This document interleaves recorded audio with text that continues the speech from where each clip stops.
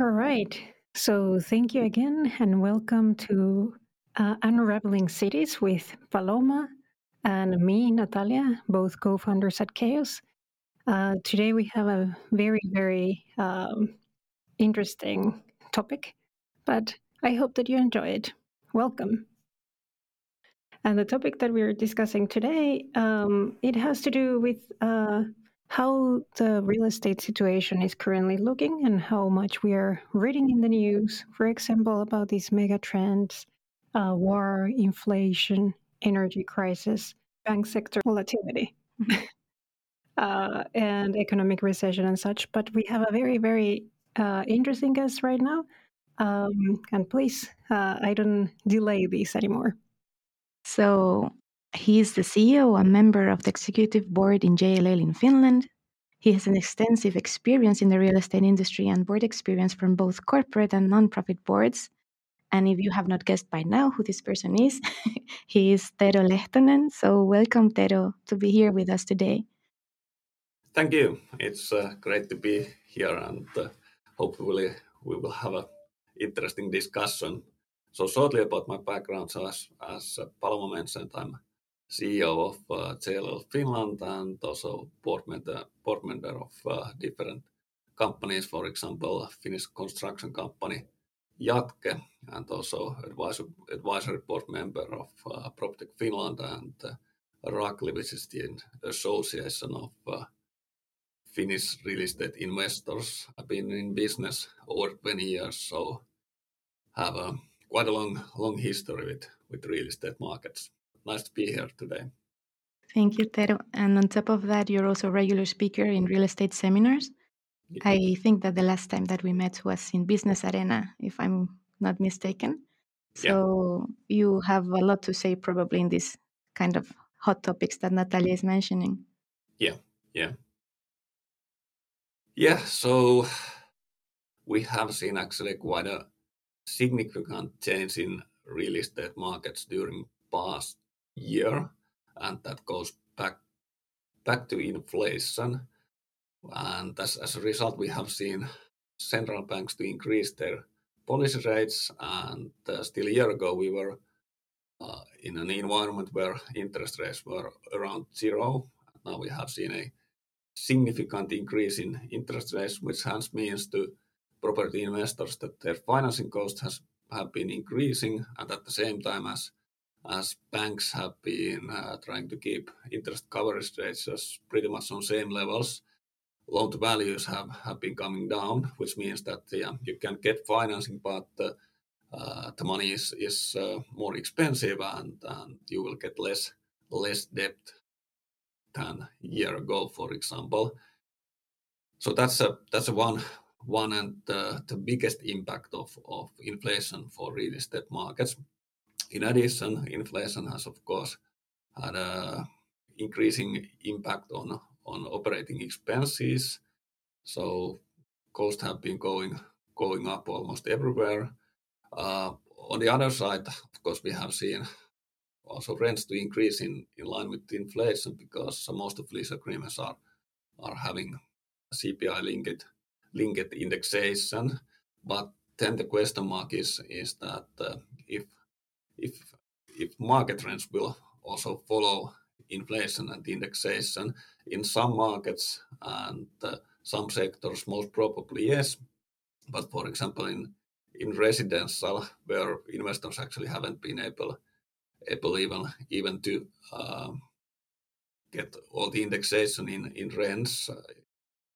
In residential, we are also in a situation that market rents won't increase in line with the inflation, which means that rents are actually decreasing at the moment, particularly when it comes to real rents.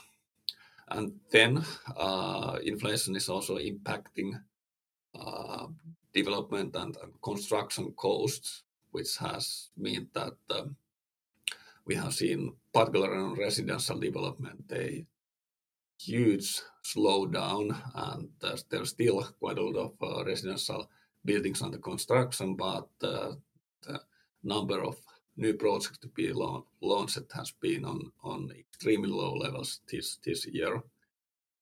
So that's about inflation. It's having quite a lot of impact on the market. And maybe the other theme which I would like to mention at the beginning of this discussion is future of offices, because we all know that hybrid working is here to stay, which means that the office market is seeing quite a big structural change, and that's having impact on both on occupiers and landlords, and what kind of premises will be needed in the future.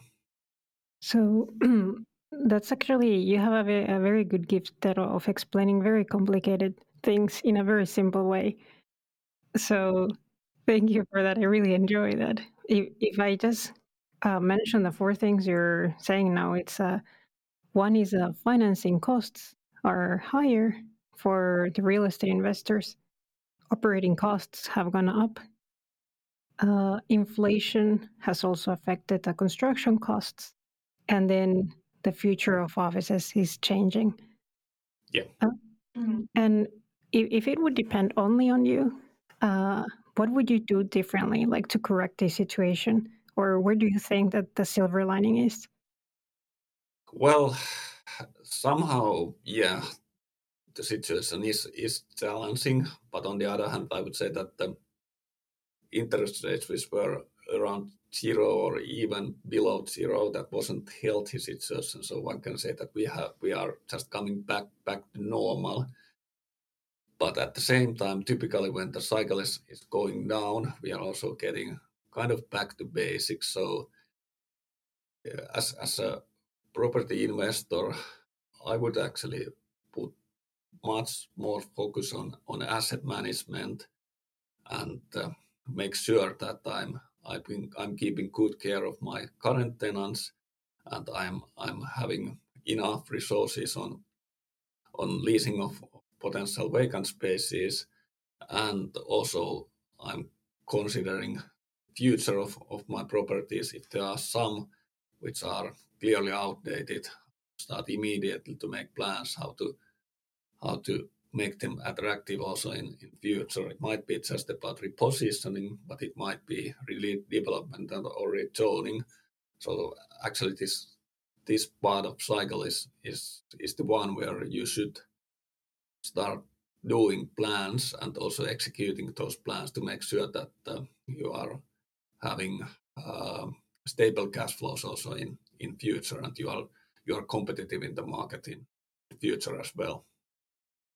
I really like that, like back to basics. I think we're hearing that slogan everywhere. It's perhaps related to the very good times that we have been living in a lot of different industries. And now we have to rethink why are we doing the things and do it in a more sustainable way. It seems that you're describing, when you're telling a little bit about asset management, about making a building or the zone of a building more livable by making tenants happy. Yeah. Can you elaborate a little bit for someone that doesn't know what asset management is? Like, how are the things done today, and what will be great if we're really focusing on that in the future? What will be these key success factors that are going to influence that you have, that you're great as an asset manager? Yeah. Well, I will take office market as an example, because as I mentioned earlier, that's the sector in real estate market which is going or where it's going on the kind of biggest structural change. And if I think the situation from office asset management point of view, yeah, of course, you should focus on cost and operating expenses. But what you really should do is to make sure that you are offering premises which tenants are looking for, and which kind of premises tenants are nowadays looking for. Well, we are seeing a clear polarization of office market. That has been actually happening for the last 15 years, but since COVID, the pace of that change has been has been increasing, and it means that tenants would like to have, of course, nice and attractive premises, but those premises should be in building which is technically in good condition. It has nice common areas, lobbies, and things like that, and it's also ESG compliant building. And then it of course goes also back to location. So tenants want to be located in locations where you have also something else than just offices. So you would like to have a different kind of services, amenities, restaurants. And that's of course something for which you as an asset management only can't impact. But of course you should make sure that in your building, if you can, you are offering as wide service offering as possible. So it goes back to the quality of tenants' own premises, but also quality of building and quality of location. And we are quite often speaking about flight to quality what comes to tenants' preferences, particularly nowadays. I hear how there's this sweet spot that between what you're saying and what Natalia is saying is this triangle between, of course, profit, but then also purpose and people, most importantly. And now you're speaking a lot about people in the form of tenants. And you also mentioned ESG now when you were speaking. And that's one of the very hot topics. And I actually wanted to ask you about that because we hear a lot about the environmental goals, but I feel like the S in ESG, which is the social part, what we are speaking about now, has overall been a bit less prominent, especially from 2020 when like the pandemic, and we have seen the importance of understanding and measuring this social value, in this case, like with buildings or city development. Um, what are the implications for the real estate industry? You can also speak from the point of view of JLL in this matter. What is the short and long-term value that you create for communities? How do you consider that? If starting on big picture and ESG overall, that's nowadays on top of the agenda of almost every investor. We have seen actually quite a big change during the last 3 to 5 years. So a couple of years ago, it was on strategy of several investors, but it wasn't a top priority. So there has been a huge change in mindset of investors as well as occupiers. And as you mentioned, quite often we are speaking about environmental, and that of course makes sense because, for example, if you think carbon emissions, some 40% of carbon emissions globally are coming from real estate. So that's a sector which really have or can have impact on climate change, and that's where the focus has been. But at the same time, as I mentioned, S is coming more and more important, and but at the same time, it's much more difficult to measure, and that's a good question how you can impact societies. But I think that the real estate sector overall has of course also a big impact there, because as I spoke as an example about offices, we need to make sure that offices are places where people want to come, and they are healthy places, and they are places where they want to meet other people. And at the same time, if we think similarly, different submarkets, it goes back, of course, to reachability, but also the overall feeling of the area, which is of course impacted by the buildings, and also what kind of service offering the buildings have. So from that point of view, real estate has a big impact also from social point of view, and yeah. Yeah, I think those are very good points, and I think in everybody's head, ESG still, even if we've been speaking about it for some years, it's still quite a fluffy concept, and it's always hard to see very concretely, okay, what should we do? And you're mentioning some of those points now, like that are important for the S part, the reachability, the office spaces, or like people's second home in a way, especially now that the way of working has changed, like adapting those, the service provision in an area. So in all those ways, the real estate main agents can help to shape a better city for everybody. Yeah, absolutely.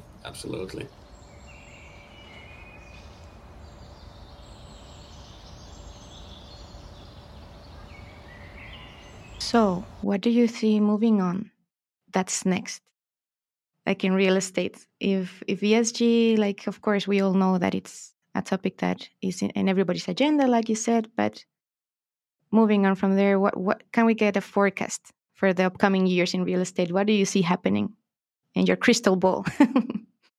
Yeah, well, my crystal ball has been maybe a little bit broken lately, but we started the discussion about the reality that at the moment market situation is quite challenging. But if looking forward, I think that real estate is still enjoying quite a positive outlook in mid and long term.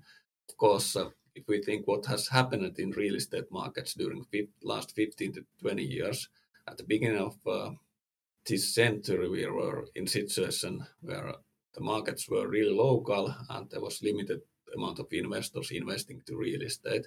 Since then, we have seen globalization of real estate investment market and also clear increase in professionalism of different players in the market. And at the same time, we have seen a huge growth in investment volumes, for example. And I think that now we are in a situation that this is more like a maturing market, so we won't see such a growth what we have seen. But as I said, the outlook is still positive. Real estate has stabilized its position on portfolio allocations of huge institutional investors. So the money will stay here, and we will see also new money to flow to market. So the big picture looks still promising, and Good to as hear. we very well known, urbanization is still here. So we need to build new buildings and also new submarkets, and from that point of view, real estate has a quite a key role on developing of cities. Then looking in shorter term, if starting from transactional market, well, this year will be challenging. Most probably, we are at the moment close to the top cycle of interest rates. So interest rates will start to stabilize, and that will most probably also impact positively transactional market. So starting from next year, we will most probably see increasing activity there, and I would assume that 2025, if we would assume that GDP growth will start to increase, we should actually see much more active market on transactional side. What comes to leasing markets, they have been actually quite stable, but of course they are, particularly office and retail market, are impacted by the economical development, and at the same time residential market has been suffering of huge amount of new supply coming to market. But again, if we are assuming that GDP will start to grow again starting from next year, we should see also increasing activity on leasing market, and particularly in offices, this hybrid working and changing requirements for spaces will need that or will mean that companies will need to move and look for new premises on coming years, and it doesn't matter if the economy is growing or not. So some recovery also inside on leasing market. Residential development is actually a bit a question mark, because we have seen a huge increase in construction costs, and at the same time consumers' purchasing power has been going down, interest rates have been going up, which means that consumers can't pay as high prices for residential as they use it, and that's the same story for investors because of increasing interest rates. So there we have a kind of challenging situation, and that's actually quite a big question mark how we can build also in future residential buildings with prices which are affordable enough for consumers as well as for investors, because that's actually super important from development of or from point of view of development of cities. The office has been suffering because of this hybrid situation when that was originated after Corona. And then you mentioned also that Resi has been suffering because there's a huge supply coming to the market. I remember that in Helsinki we have had this situation where we have an oversupply of offices. So this just leads that offices and Resi market are with an oversupply right now in the market.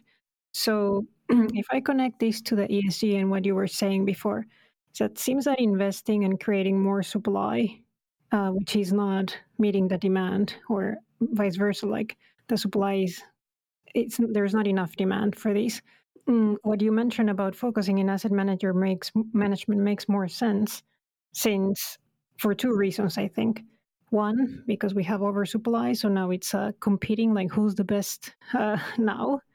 And second, because ESG is also forcing the real estate players to revamp their buildings. So instead of creating new supplies, how do we transform what there is? So I find this very interesting. What do you think of that then? Yeah, exactly. That's the case, that investors need to redevelop their properties, and we actually have nowadays several investors on the market who have a strategy which is called brown to green. So they buy buildings which are clearly outdated from ESG point of view, and then they invest and develop those properties to be ESG compliant, and that's one phenomenon what we have seen happening in this market during actually past year or two.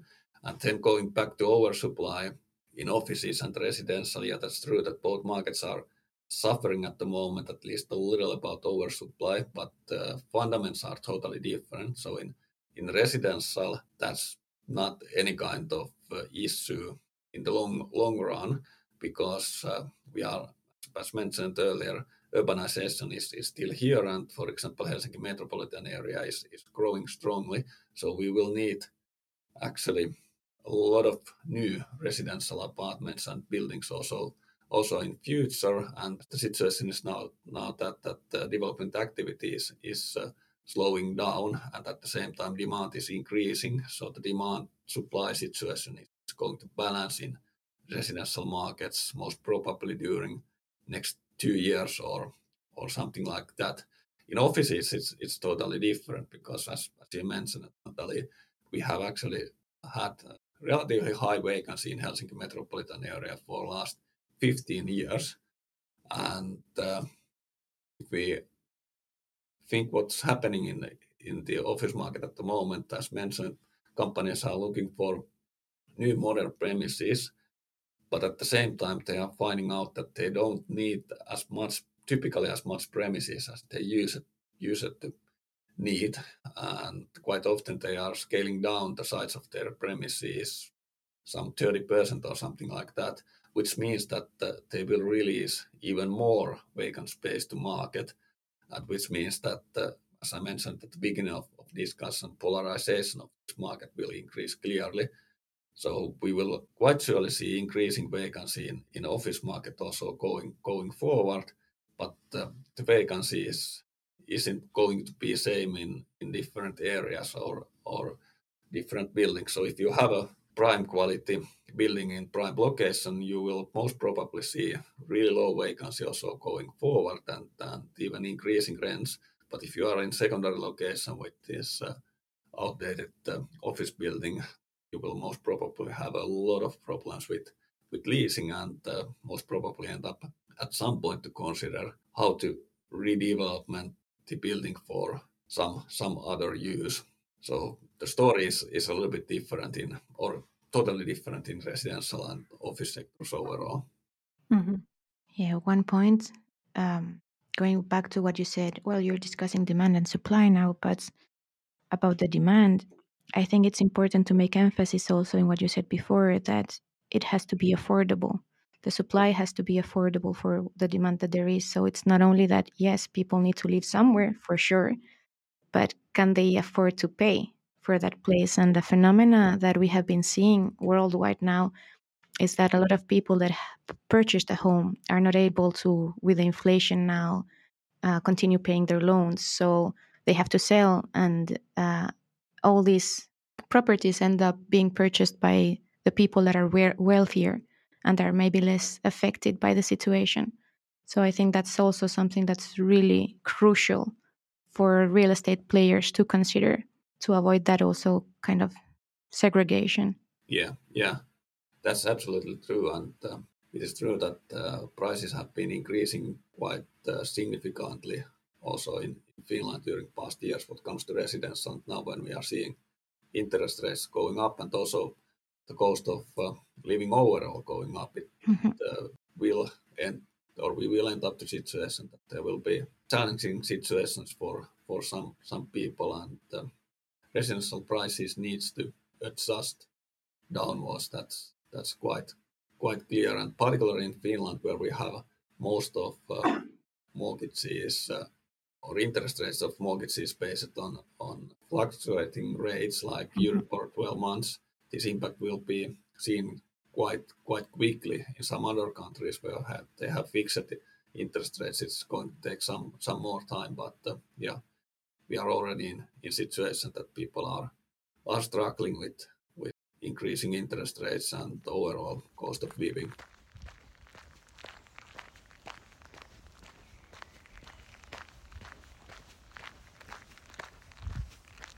I think it's very concrete to say that let's focus in asset management. That's something like a key takeaway, I think.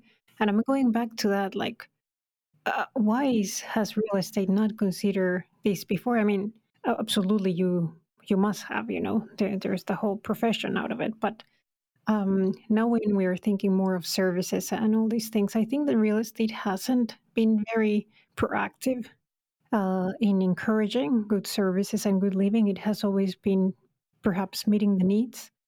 So now we are going more into that. And I found it really good that we are speaking more and more about affordability. This is one of the UN SDGs where if we take a look at like everyone who's buying a house, that's the biggest investment we make in life, I think. If you don't own yet another cottage or something else, but I think that's one of the biggest ones. It's a human right, and we want to keep the economy moving. I mean, we all benefit when there's everything is rented or the occupancy levels are high. So I think we looking into that. It's something that I would want to see more, but I also know that it doesn't depend only, to be fair, in this economy on the private side.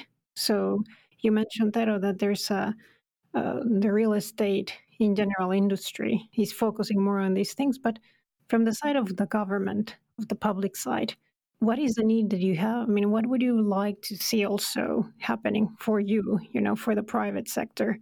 Is there something that the public side can do now to alleviate the situation? Yeah, that's a good question.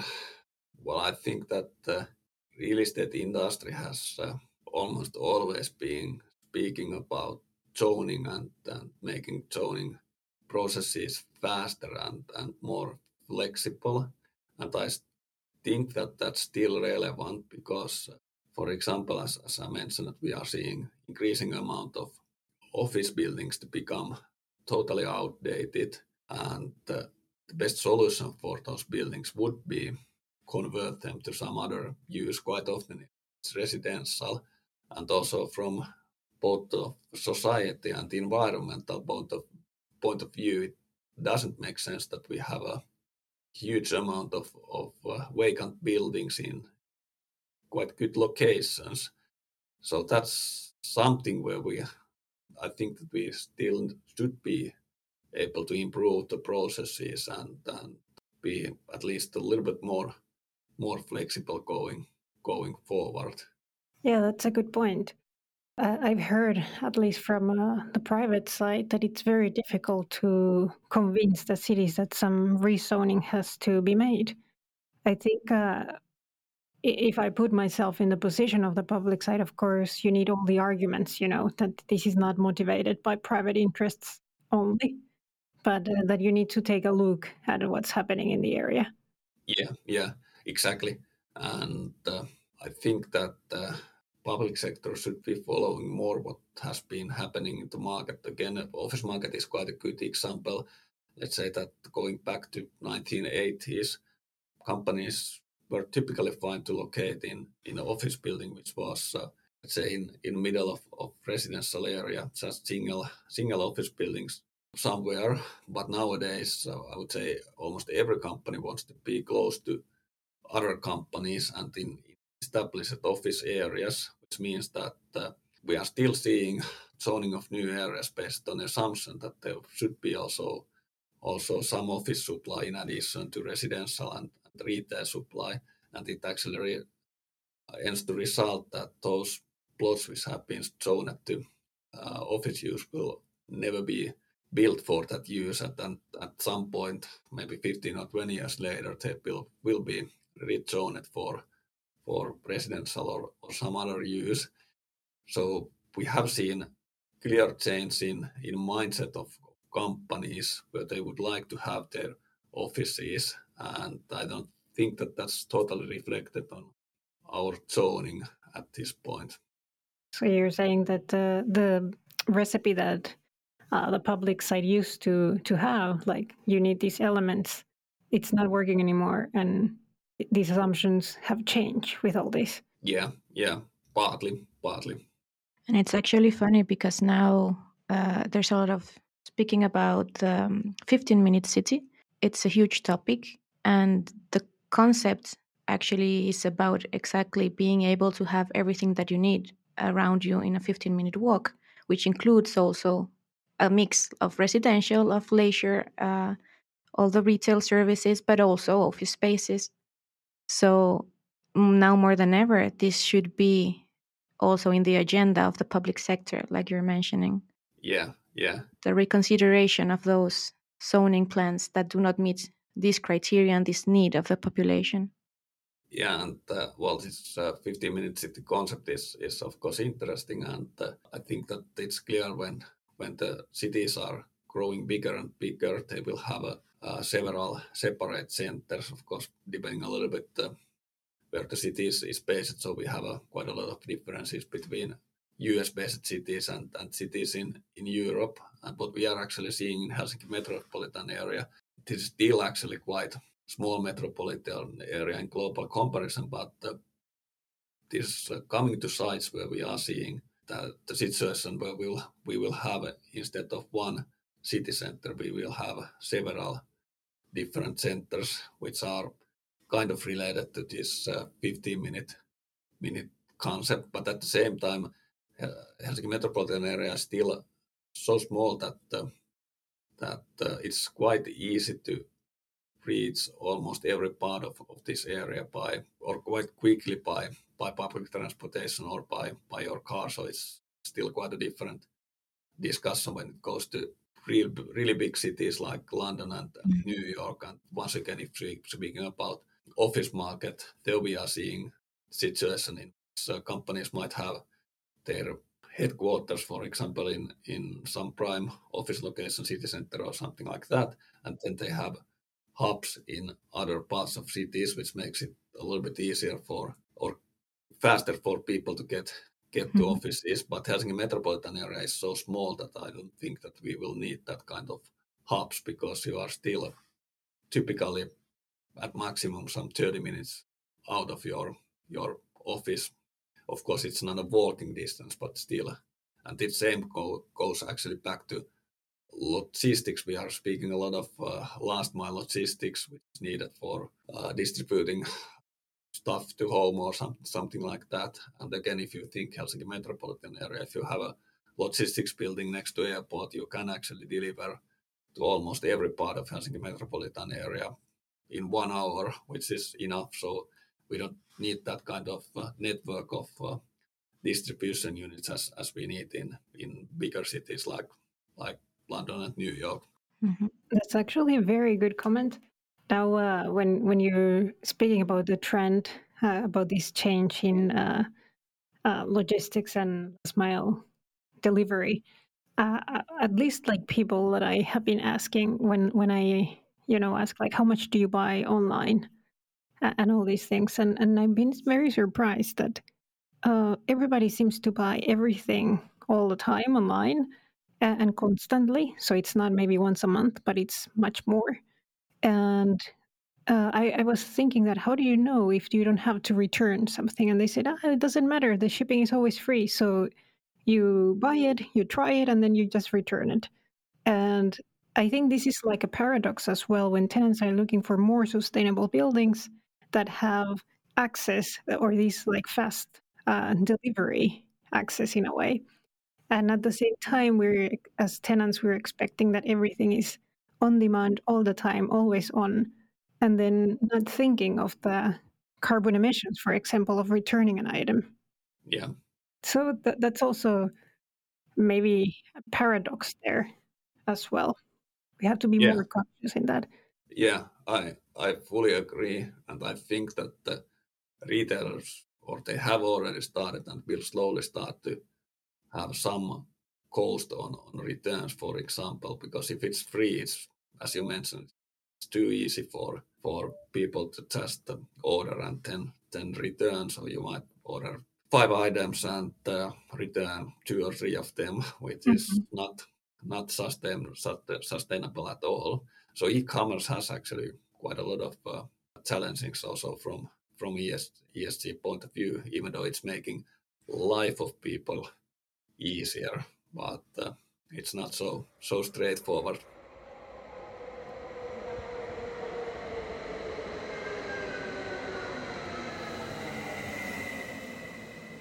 I ask you something that more personal, that is not so serious. How would you describe the perfect location for you to live in? I mean, what do you enjoy when you go to home? What are the elements that are there that make you happy? And yeah, like what are you looking for when you go home or to the office, maybe? I'm a city person, so perfect location for me is actually in the immediate vicinity of city center. So I want to be close to everything in walking distance, and I like to be also close to sea. So I would say that for me the perfect location is in city center of Helsinki, next to sea. That's easy life for me. Then we are very similar. I thought the same. It's funny that now we consider this an easy life, For some other people, also like easy life is just being in the forest or in the field, and that's easy. Mhm. What is a perfect office for you? Are you this kind of guy that just wants like a normal desk and own office, or do you like this flexible environment? Well, again, if starting from location, I think the office should be located in city center or location which is like city center. So a lot of different kind of restaurant services, amenities available. If not in your office building next to your building, but otherwise, I think that maybe the most important thing is, of course, the feeling of office, but also having different kind of rooms and areas for different kind of needs. So nice working cafe where you can meet your colleagues, and then desks which have a good technical solutions if you need to work, some quiet space, and then space to easily organize a Teams meeting or something like that, and also nice meeting room to meet your clients or your colleagues. So that's a very nice way to describe it. You're like Paloma. Like she's the best customer of Espresso House. Yeah. And does your ideal of an office not include a popcorn machine? Because that's what we have here.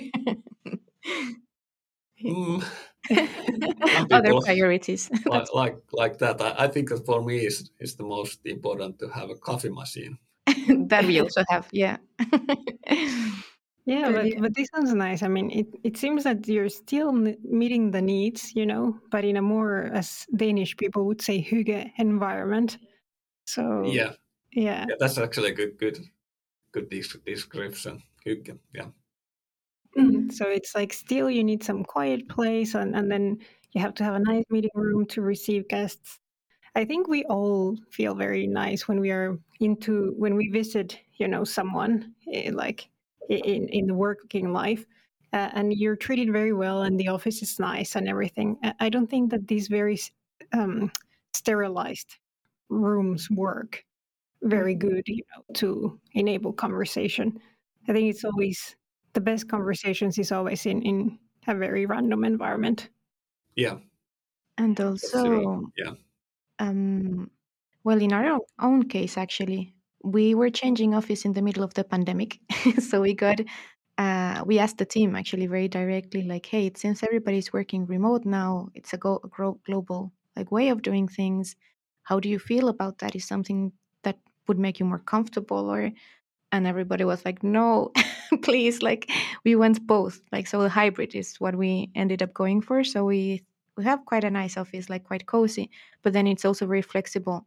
But I do not see the world just fully transitioning to fully remote.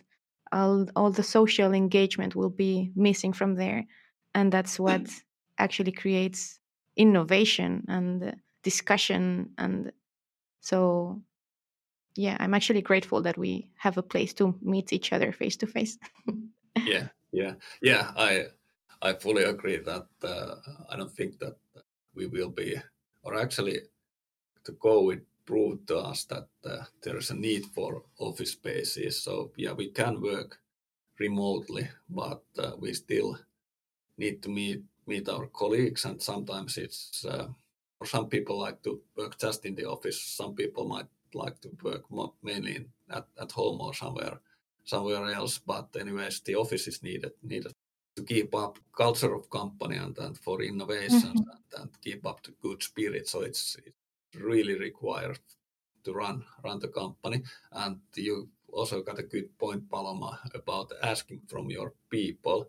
And that's something what I recommend for every company when they are considering what kind of office premises they need. They should be asking from their people, because if you are just copying ideas of what you have seen or what your competitors or clients are doing, that might not be a good solution for you. So ask your people what kind of premises they would like to have and in which location, and build your own office concept based on opinions of your people. Of course, you should use professional advisors to help to build the concept, but really listen to your people and make sure that you are building premises for your people, not just premises which you as a leader, for example, think would be nice or which would be similar to your clients or competitors.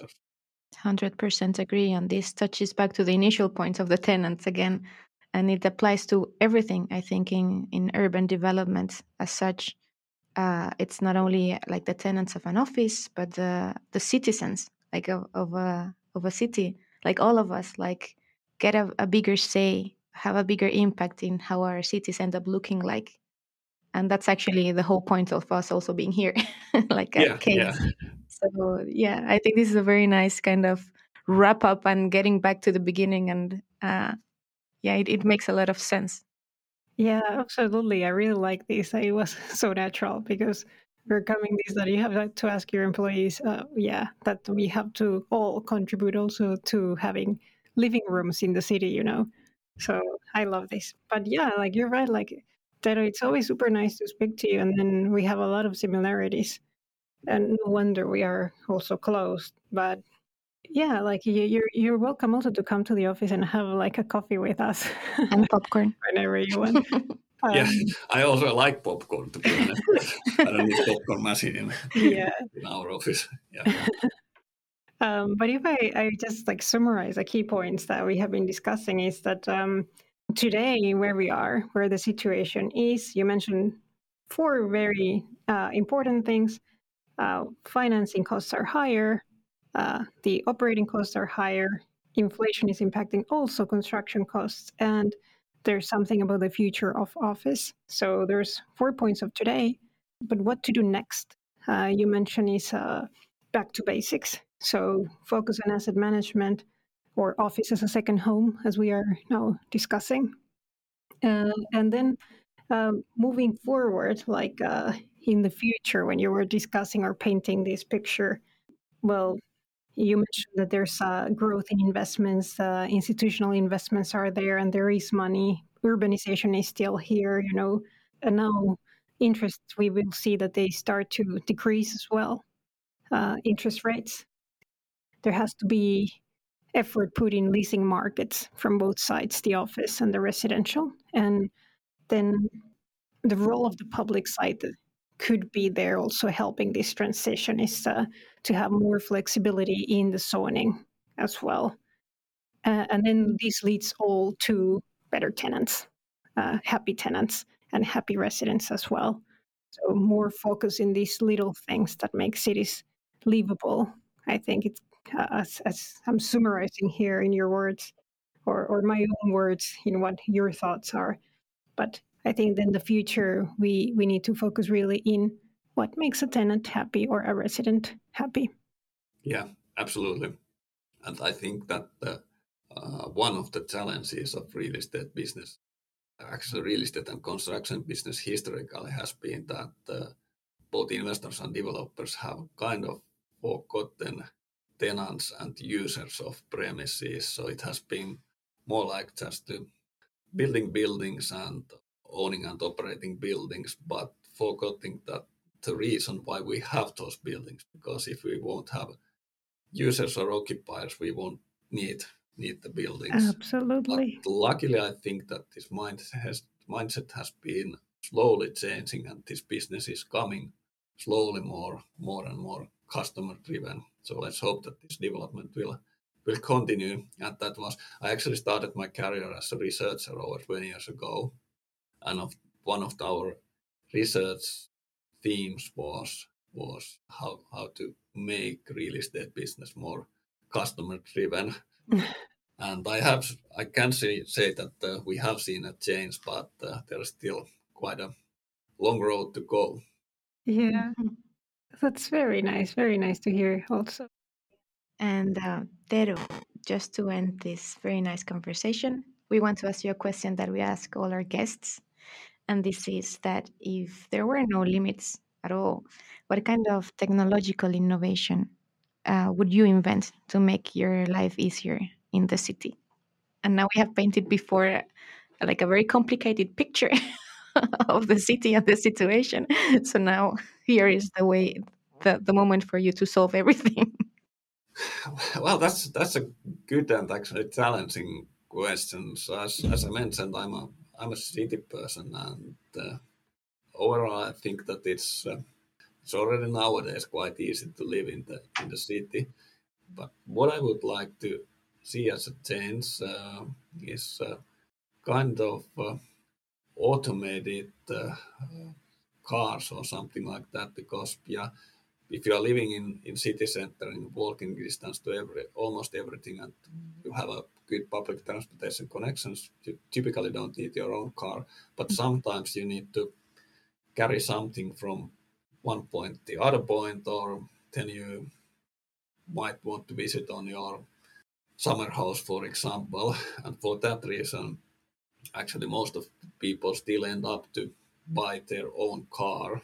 So if there could be a solution which is not owning a car or leasing a car, but it would be a kind of automated solution for that kind of transportation needs, that's something what I would like to see in some point in future.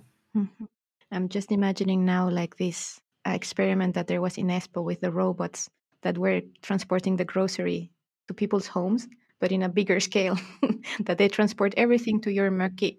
Like, Yeah, it's just important. exactly. Or from IKEA to your home. Yeah, exactly. That's a good one. I've been there taking the bus to IKEA full of stuff. Yeah, it's not pleasant.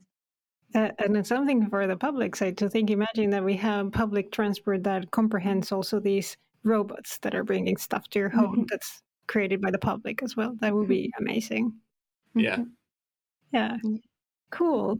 And maybe that they go underground so we don't have to see all the cars going around or very high up. I don't know. But yeah, like Elon Musk's like a subterranean city, like underground city. Right. But hey, it has been super good speaking to you, Tero. A pleasure to hear you, as always, to listen to you. You're quite inspirational and very concrete, so I don't have this feeling that I didn't learn anything. I actually learned a lot. So thank you very much for being here and being our guest here. Yeah, thank you for inviting to your guest. And yeah, this has been a nice conversation. Always pleasure to speak with you as well. Thank you. good. Thank you very much. All right, so stay tuned also for our next surprise guest as well, like in our next podcast, and we will reveal this slowly for everyone. But thank you also for the listeners that are out there. Hopefully, we are creating an interesting conversation for you. Okay, have a nice day, everyone.